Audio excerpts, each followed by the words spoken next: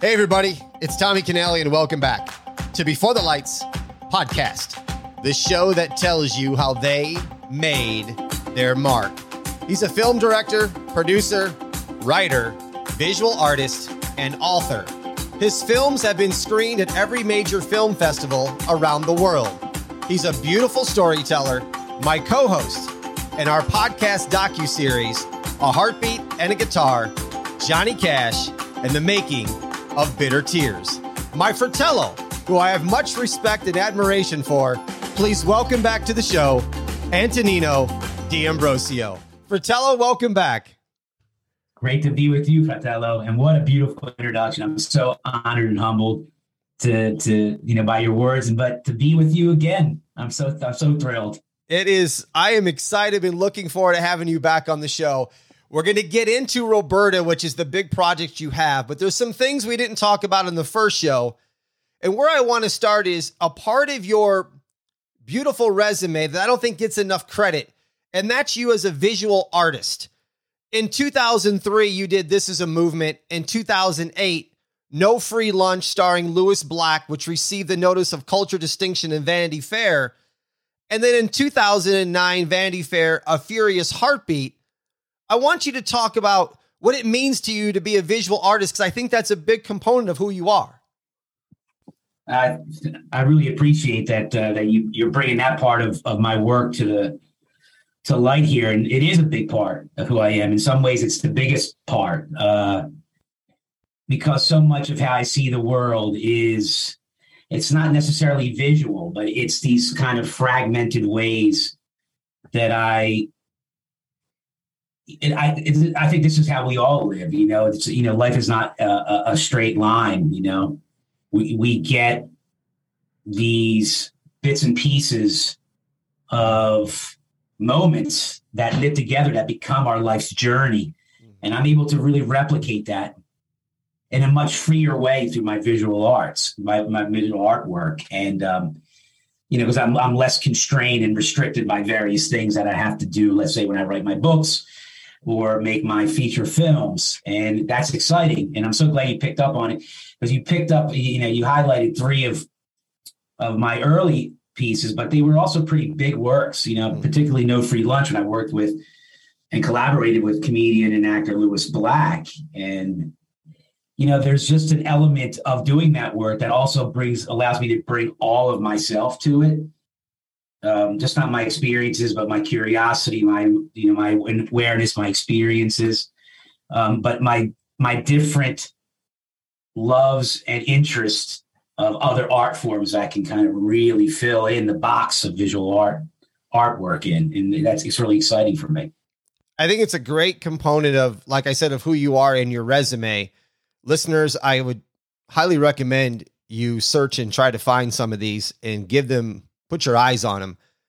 I chose these three just because of it seems to me that in your previous work, all that you've done, you deal with many types of movements that have happened in our country, and they seem to resonate with you for one reason or another. This visual art is pretty much brings that to perspective, but also your films.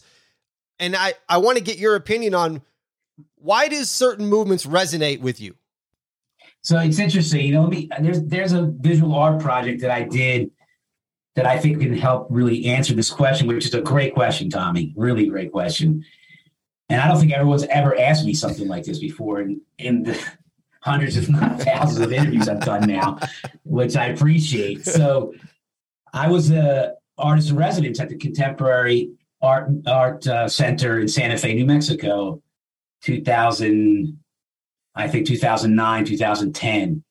And it was this amazing experience where I worked with the indigenous community there, and of course, many artists in Santa Fe. And I was really doing a lot of the visual arts was framed around a lot of like the environment and using the natural landscape to build films and tell these stories. And I did a project called In Sun and Shadow, and it was done in collaboration with Native youth some who were incarcerated and some who were, in kind of juvenile detention centers. And those projects, which still remain some of the most rewarding experiences that I've had as a filmmaker or as an artist, is really centered around this idea that I think is the bedrock of my work, which is about creative response, which is centered on really finding connection and solidarity with people. And those are the movements I'm most interested in. And those movements that interest me, usually spring from some kind of artistic endeavor, that is, I think, a great and powerful metaphor for creating and not destroying. I think that why I'm always drawn to particular movements and, call my work creative response and, found this great joy in doing the work of visual arts is that I get to constantly reinforce and underscore and live and manifest this idea of our interconnectedness and our interdependence. And I think that's what art is about. Art is about reaffirming our shared common humanity. And, it's exciting that you found these projects, and it's still the projects that, and I have to say, Tommy, I do sneak that stuff into all my feature films, but it's, it is different when I'm able to completely sit there in Santa Fe, New Mexico, working on all this magnificent landscape through this, through that Center of Contemporary Arts, and be able to really, dream out loud, in this kaleidoscopic way. It's just like full of color and diversity and vibrancy. When I'm talking about ideas, about living in the world. And that's what excites me the most about that. 2012, Let Fury Have the Hour, Joe Strummer, Punk and the Movement That Shook the World. Official selection of the Tribeca Film Festival. It received support from the Democracy Alliance and Rob McKay of McKay Foundation that funds activities that build civil society's energy, leadership, and resources. Mm-hmm. What did this project mean to you personally? Well, that project was probably, it's interesting as it's like the first record of a band, it's like you pour everything into this and I probably haven't lost this approach, in terms of ambition and desire, where you always think this may be my last project. The first project may be my last, the second might be so with that project, I just, it took me so long to make it, Tommy, about, over 5 years, maybe 7 years in total to make it. It started out as a book that had done quite well with these ideas about punk rock and politics and art and culture. And, but so much of it was being able to tell my unique story, or my story that was unique to me, I should say, being a child of Italian immigrants growing up in a working class section of Philadelphia and then Southern New Jersey, and how I discovered that what initially felt like a very narrow and small place to be the world, that would I ever get off my block? Is this all that's I'm ever going to have? When I discovered at the same time punk rock, hip hop, street art, and skateboarding, these allowed me to really kind of, in these 4 distinct ways, start to see that the world was much bigger than my block and that I could find a place in it and even have a voice in it. So, the film is really, I pushed so many traditional conventions out the window making that film to tell a story that, for example, it has 45 songs in it. It has over, I think, 40 interviews that appear throughout. It has, I think, 1,200 pieces of archival material. So I just went really, when I was making, I remember telling everyone, the team, because we had to really, truly bootstrap the film.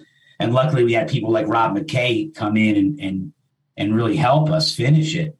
Because we had like almost, it was a micro budget that we had to really go for the jugular. That's it. There was like no half measures of making the film. And then the film did incredibly well. I mean, it played over, played all around the world. It got a theatrical release and played at over 100 film festivals, and it helped launch my career, and it was a lesson too, Tommy, because it's a lesson that you can't play it safe. So much is like this rhetoric, to take a chance and it becomes like almost like a myth, you roll the dice, you take a risk, you take a chance, but the reality is that does really pay off in the long run, and because what it forces you to do is live completely with an open heart when you're making the work. You just have to be completely open to everything that's happening and let it kind of flow through you, because then you're free of these restrictions and constrictions, because you're just like, I'm going to go for it. That's it. Completely. Listeners, I'm going to put a link in the show notes so you can get your hands on the book or take a look at the film. Something else I'm going to put a link in the show notes is we recorded a podcast docuseries in support of Native American rights of the harsh and unfair treatment of the indigenous community. It is called A Heartbeat in the Guitar, Johnny Cash and the Making of Bitter Tears. Listeners, go to the link, listen to the entire docuseries. We're not going to get into it. The only question I want to ask you, Antonino, about this is simply this. Tell me what it was like for you visiting Johnny Cash's recording studio in Tennessee. But, it's hard. It's hard to not feel like you're visiting. You're visiting some kind of monument or shrine when you go to a place like that. And the fact that I was able to go there and be part of it, and that we recorded a song in the studio, and a couple of them for the film, and then what became the companion record to the film. It was humbling. It was really humbling. What's interesting about that studio, Tommy, is that Johnny Cash did so many things on his own terms throughout his own career, and sometimes for better or for worse, with some of the struggles that he had with drugs and other things like that. But, and much like we'll get into when we talk about Roberta, is that he was completely always dedicated to the beauty of his own dreams. And the reason I say that in terms of the recording studio is that it was just like, I want to be able to create anytime, anywhere. I don't want to have to go to Nashville. I don't want to have to go to New York or LA. I want to be able to go somewhere right here where I live and just make records and make music. And I want to do it in like conditions that reminded him perhaps of his time, living in Arkansas when he was, desperately poor, and his family were, farming and sharecropping. What was also interesting about it is that Johnny Cash had that ability to always reimagine himself.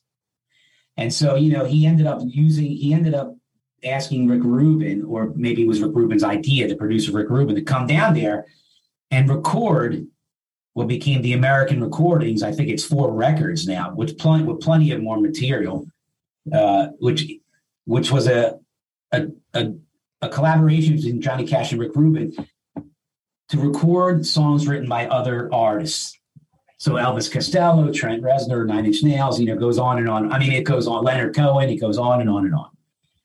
And these works became distinctive in their own right. For example, Trent Reznor's Nine Inch Nails song "Hurt" that he recovered, people really think it's Johnny Cash's song now. Leonard Cohen's "Bird on the Wire," Johnny Cash's rendition is acclaimed.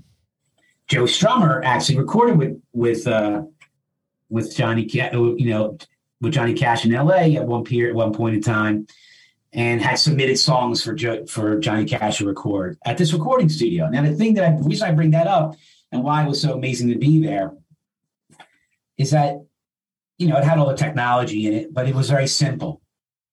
So those records that he made also reflect that. They're unadorned, they're stripped down.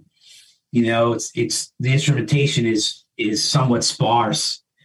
And, he was ill, he was older, and his voice was rougher. So he had this kind of other edge to the music that really, when you walk into the space, and in the film that I made, We're Still Here, you know, we see some of the musicians there performing, and you can see that the interviews that we did, some of them on the deck there that leads into the studio. It's just that he kind of went back to the beginning. And so when you go there, you think that, you know, you're at the start of Johnny Cash's career and at the start of this music that became kind of fundamental and, you know, that helped change music. And that, to me, is a reminder of what great art is, which, again, we'll talk about with Roberta, is that it's so much about the present and the future and not the past. Beautiful. This was beautiful. It's a long answer because of the experience, you know, we really soaked it up while we were there. We were there for hours, obviously. Well, days, but, you know, so. This is probably more a little lighthearted. 2017, yes. Frank Serpico, released by the IFC Film Sundance Selects. Believe it, it's still on demand somewhere out there. Frank tells the story of his events for a police reform in the NYPD in the early 1970s. Al Pacino earned a lead actor Oscar nomination playing Frank in the 1973 film Serpico.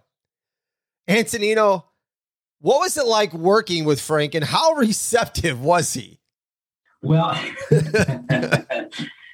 you know, it's interesting to have done all these projects and worked with all these different artists, from Public Enemy to Tom Morello, Rage Against the Machine, and, you know, it goes on and on. Eve Ensler, playwright. But Frank does stand alone. I mean, he stands completely alone.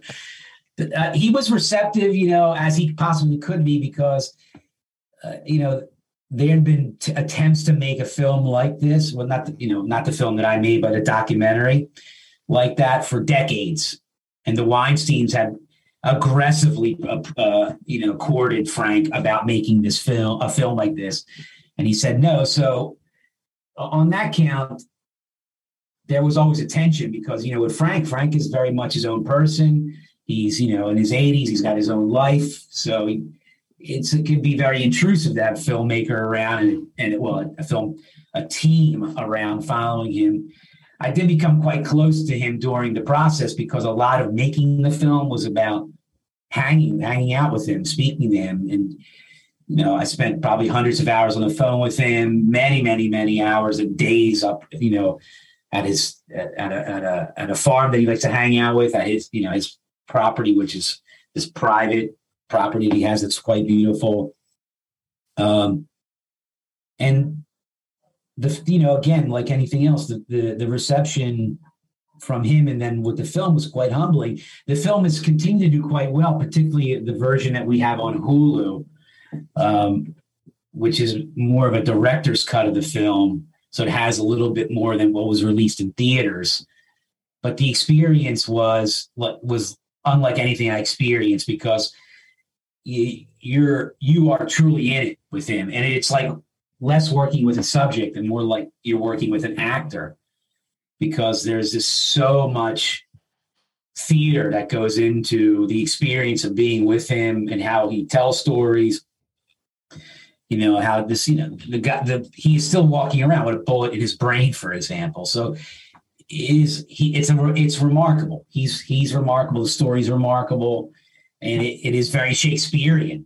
Did feel like a little bit like a modern day Shakespeare, like recounting this story of, you know, of King Richard III or something. But I want to get two guys in a room and just sit back and listen. And that's Frank Serpico. That's Frank Serpico and Steve Earle.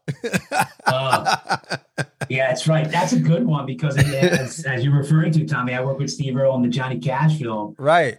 That would be quite a pair. We should try for that on this podcast. There you go.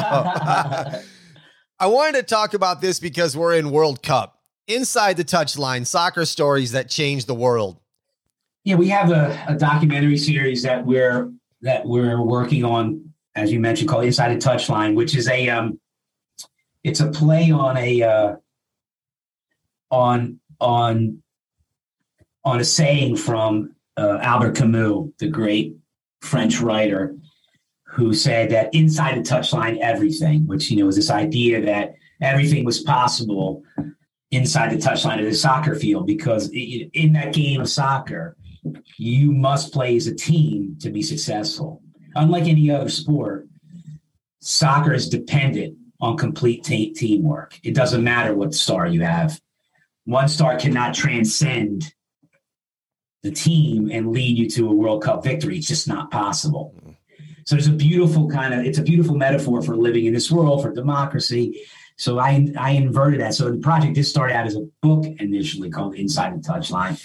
And then I've worked with this great talent, and his name is Prez, Anthony Stevens. We call him Prez, who is completely dedicated. He's a Jamaican American. He's completely dedicated to soccer and what it can do as a way of engaging people, in this world, as entertainment, as democratic action, as many things.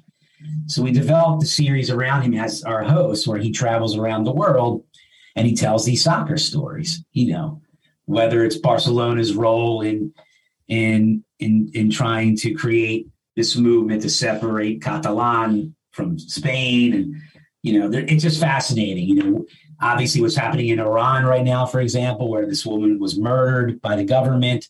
And you see that the Iranian soccer team had done fairly well at the World Cup, and were able to use it as a platform to engage the country and the world a bit in terms of this issue. So it's stories like that, there's just like really fun stories of just meeting some of the greatest soccer players of all time and getting into how they use soccer, someone like Diego Maradona, who's, has passed away, as kind of this art form to really express themselves. It's an exciting project, Tommy. It's exciting. Make a difference with Free as a T. Did you know 1 in 5 Americans will experience a mental health challenge every year? Free as a T is giving the gift of good. For every t-shirt purchased, $5 will be donated to the Mental Health Coalition to support mental health resources for the millions of people who need them. Plus, for every purchase, 1 shirt is donated to someone in need. Free your mind and shop with a cause. Buy one, give one for $45 and learn more about us and our mission at freeasat.com, or click the link in the show notes. Make a difference, 1 tea at a time. Happy tea time. The new project is really exciting. Roberta, about Roberta Flack. You were kind enough to let me view the film. The film begins with a clip back in 1968.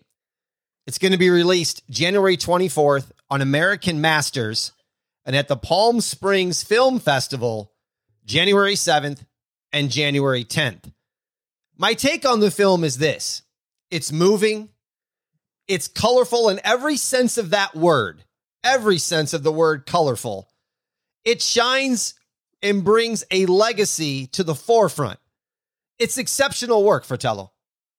Oh, thank you. I'm so humbled by that. Thank you. Thank you, Tommy. Thank you. Where I want to start with this is, how did you decide on Roberta Flack as she kind of moves by her own beat?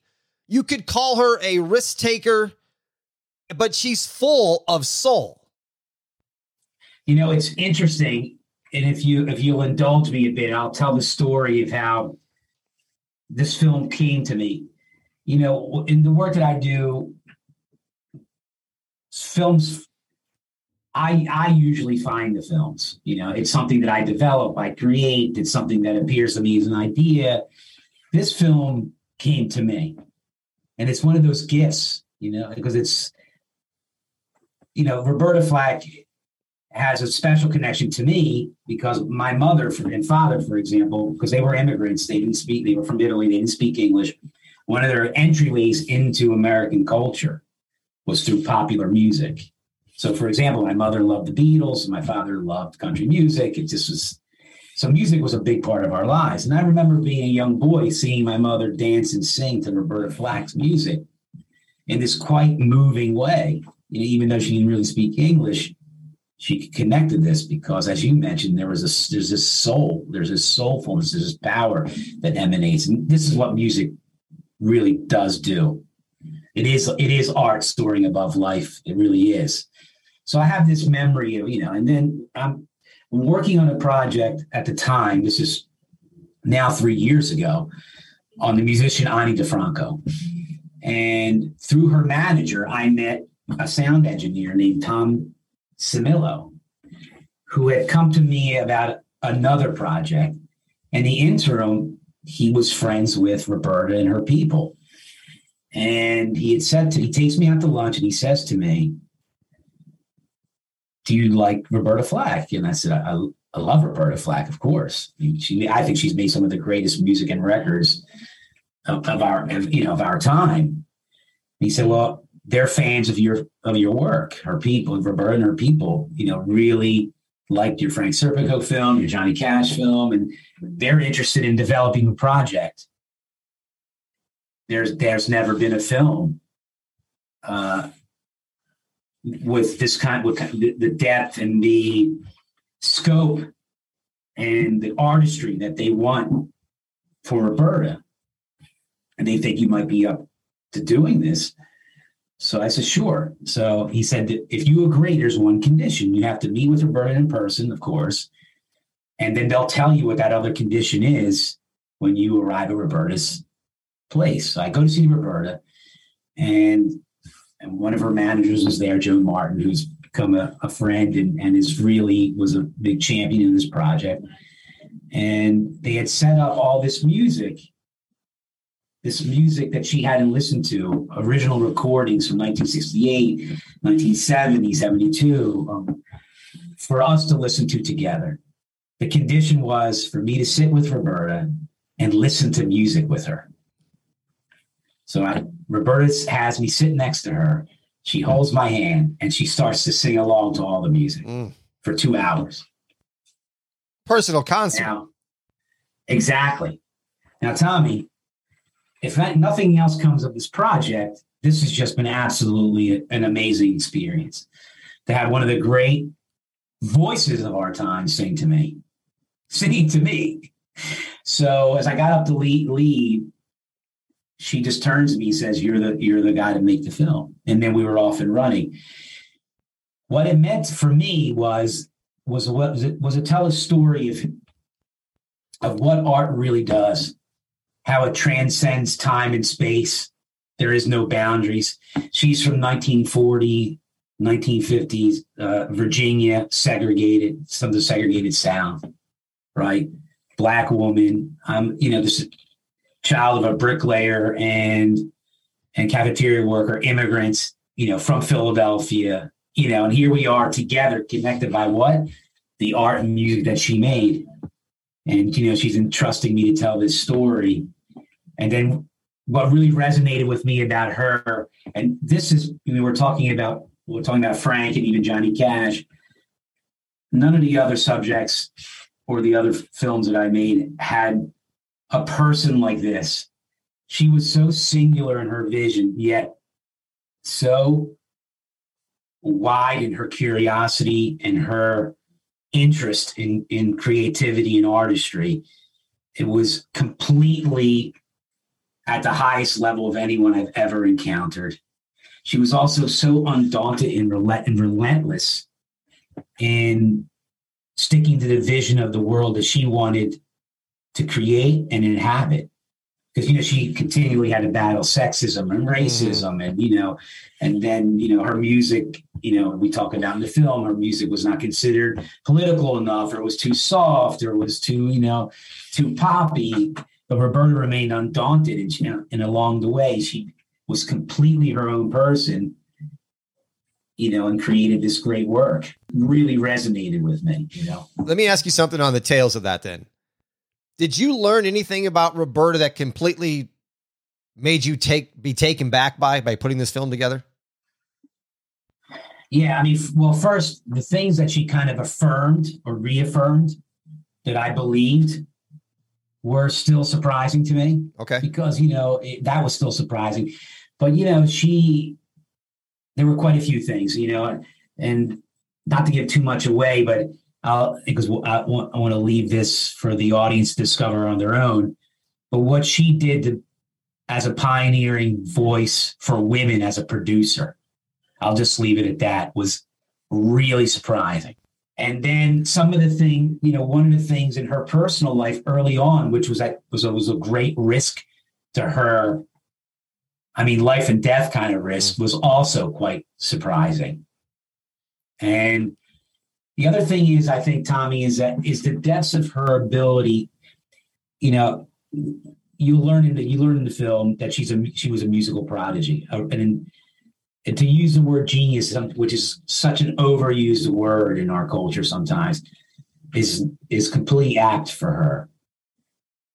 That, to me, even though I already knew her to be at this other level as a pianist, and also a singer, was also surprising, because, or not surprising, but truly remarkable. She was really, again, at this rarefied level in her creativity, which leads me to the surprising thing, her ability to really mentor some of the great voices of our time, from Donny Hathaway to Luther Vandross, right? And then I would say Peabo Bryson. Really, and Peabo Bryson. Well, yeah, exactly, Peabo Bryson. And then the countless of others that she's influenced. Her fingerprints are on the work of thousands of artists. There's the relationship that she has with Yoko Ono and John Lennon, which I won't give away in this interview either. That is so really surprising and extremely beautiful. And I think the other thing I would add is the depths of her activism and advocacy were much deeper than I even realized. Her long-standing relationship with Reverend Jesse Jackson, and how fundamental she was in his career when he broke away from Martin Luther King's organization and then all the way up to when he ran for president in the 1980s, was also a surprise, because this is the person that really put it all on the line in ways that people would never really think. Whatever stereotypical or cliche view they have of her, it will be obliterated when you watch the movie, I think. How long you been working on this film? So as I mentioned, Tommy, I met her probably in May or June of 2019. By January 2020, we started to film quite a bit. As a matter of fact, we traveled with her to Los Angeles, where she received a Lifetime Achievement Award, Grammy. But then the pandemic happened. Right. So the pandemic forced me to really change how I was making the movie. So it took me about, I would say, the painting is never done, is the thing. We're still doing things sometimes, it seems like, for the movie, but probably a good 2.5 years, the project. There's a part in the film that completely took me by surprise, and talk about moving, is when we're listening to Roberta talk about the first time I ever saw your face, and Clint Eastwood using it in the movie, and you see the car going around the corner in Los Angeles on a cliff, and the music in the background. I'm telling you, I almost lost my breath. I'm like, that was done brilliantly. Thank you. That part of the film, I think people, when you'll see it, you'll know it when you listen to it and see it, what I'm talking about is it's going to move you. If it doesn't, then I have questions about yourself. What are the thoughts of Roberta on the finished product? So we had the good fortune, I have to say, I have to say this too, Tommy. Roberta always had control of all her work, and she gave me complete, I had final cut of the film. I had complete control. None of my films, all my films I've had final cut on. It's not worth it for me to do the work if I'm not able to have complete artistic control over the project. These are so hard to pull off that if you have to compromise that, then I should just go and make commercials. And there's nothing wrong with that. You can make quite a bit of money doing that. But, for me, this is, the path that I'm on. So we had organized a private screening for her when we got to the final cut. And, you know, one of our partners was Warner Media, and they are based at Hudson Yards here in New York City. And they have beautiful screening rooms, brand new. And they were gracious enough to set up private screening in these, 50-foot screens. And they asked Roberta and her team asked if they could watch it privately without us, the filmmakers in the room, and we agreed. And the response afterwards was, I can't share everything with you because some of it is private, but I can tell you that it probably was the greatest experience I had as a filmmaker to get the response that I did from her. She was, moved, to tears, to laughter, to joy. It was everything you would hope for. She got to watch this story almost as a story of someone else's life, but it was her life. And to have that response was affirming, because what I'm interested in too is that she has said to me, this is really, this is something that we collaborate on together in a way, kind of like making a new record. But then it becomes completely yours, Antonino. That's what she said to me. This is, you're an artist in your own right. This is going to be yours. And so that's what it felt like. It felt like the starting point is her. The end, there's no ending point. The middle point is me, and the next point is you, Tommy, and the audience. And that's really exciting. That has to be the defining moment for you, that you knew that it was better than you may have thought. Yeah, it's interesting. You had started off this discussion with Left Ear You Have the Hour and how I made it. And I realize now, which was, a lot of really great questions, Tommy, everyone's asked me in this interview, so I appreciate this. I realized that I've done that with all my films in some way, where there was this kind of, you create with abandon, because what's the point? You might as well do it. Here, the film was so challenging to finish because of the pandemic and everything that we went through. I had personal tragedies in my life, people that died along the way, things like that were more intensified because of everything that we were living through together globally through the pandemic. That just finishing it felt like amazing, what an achievement just to finish it. This other stuff that's happened, the reception at the premiere at New York's Doc NYC a couple of weeks ago, for example, the stuff that, that's happened with other press around the project is a beautiful happenstance, even the discussion that we're having, because just to get it up to the top of the hill was what a journey. And then to have it be crowned by her response, for me, it was already a victory in terms of, well, what else can we do here? Now it's all these other lives to the film are happening. You mentioned the American Masters life, and it's going to be premiering in Europe, and things like that. And that's really, really exciting. And the way it touched, for example, the way you've described how it touched you, to me, that's really why we do all of this. Mm-hmm. And that also, I think, is something that resonated with Roberta, is that she made records that touched people. And now this film that I made is going to touch people, and that continues that's what it's about. We just continue this process, which I think is an evolutionary creative process. Now that it's completed, what is the first thought that comes to Antonino's mind when you hear the name Roberta Flack?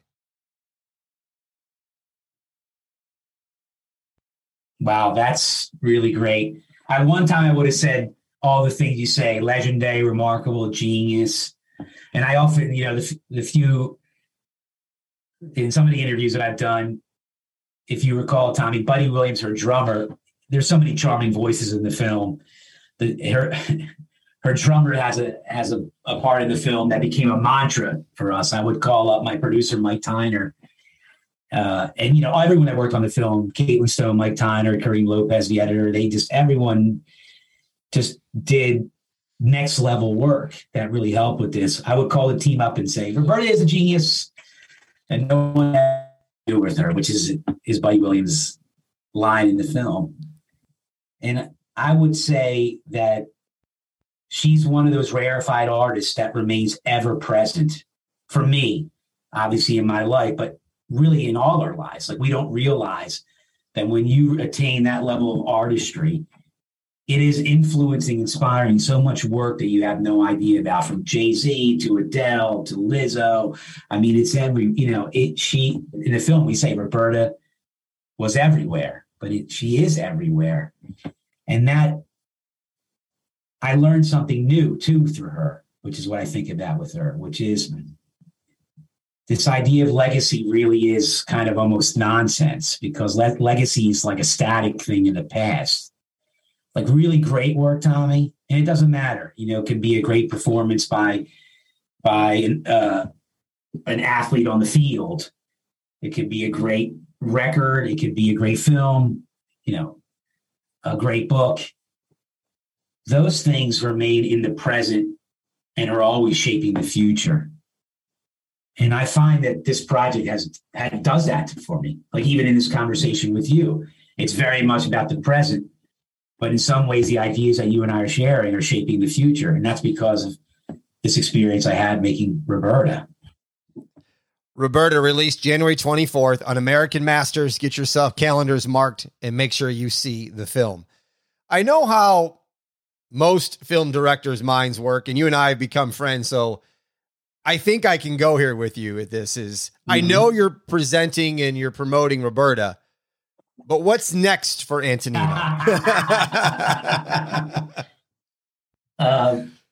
It's funny because that's exactly where my mind is. And I'm getting asked that question a lot. Well, I mean, you and I are going to, have a few things in the works, which will, surprise some folks with, hopefully soon. Because the podcast experience we had together was so rewarding. And I think, and that also did touch people. So we have a few things cooking there, you and I. In terms of, I have a great docuseries in the works that I'm really, really excited about and that we're getting going on, that is focused on music. And I can't say too much more about that. But I have a great feature film in the works, which, I'll just say it's about a bus driver. And the story is a true story. And it is also, it's one of those things that, truth is stranger than fiction things. And I'm very, very excited about that. And that film is going to be a narrative film. We have some really great actors involved in the film already. So I'm working on both of those at the same time. So hopefully at the end of 2023, that docuseries will be out. In 2024, what we'll call the bus driver film will be out. Can't wait to see more of your work and do some more work with you. I always enjoy talking with you and collaborating with you. It's always an honor. Yeah, feeling is 100% mutual, Tommy. Antonino, I can't wish you nothing but the highest form of success for what you're doing in this film. I want to thank you for coming back on the show and talking again. I mean, we could sit here for days and talk, but unfortunately, there's other people that got their lives besides ours.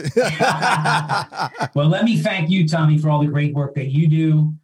The podcast is tremendous, but, to the listeners, Tommy does a lot of great work as, it's really advocacy in a big way. It's a great privilege to know you, to work with you. And, it's exciting that we're here together again. It is. Listeners, go to the show notes and make sure you click on the links for Antonino's stuff that I'm going to put on there. And also underneath the Before the Lights links, we already talked about it once. I'm going to put it on there again. A podcast docuseries in support of Native American rights of the harsh and unfair treatment of the indigenous community, entitled A Heartbeat and a Guitar, Johnny Cash, and the Making of Bitter Tears. That'll do it for this episode of Before the Lights. I'm Tommy Canale. And until next time, everybody, I salute a chin chin.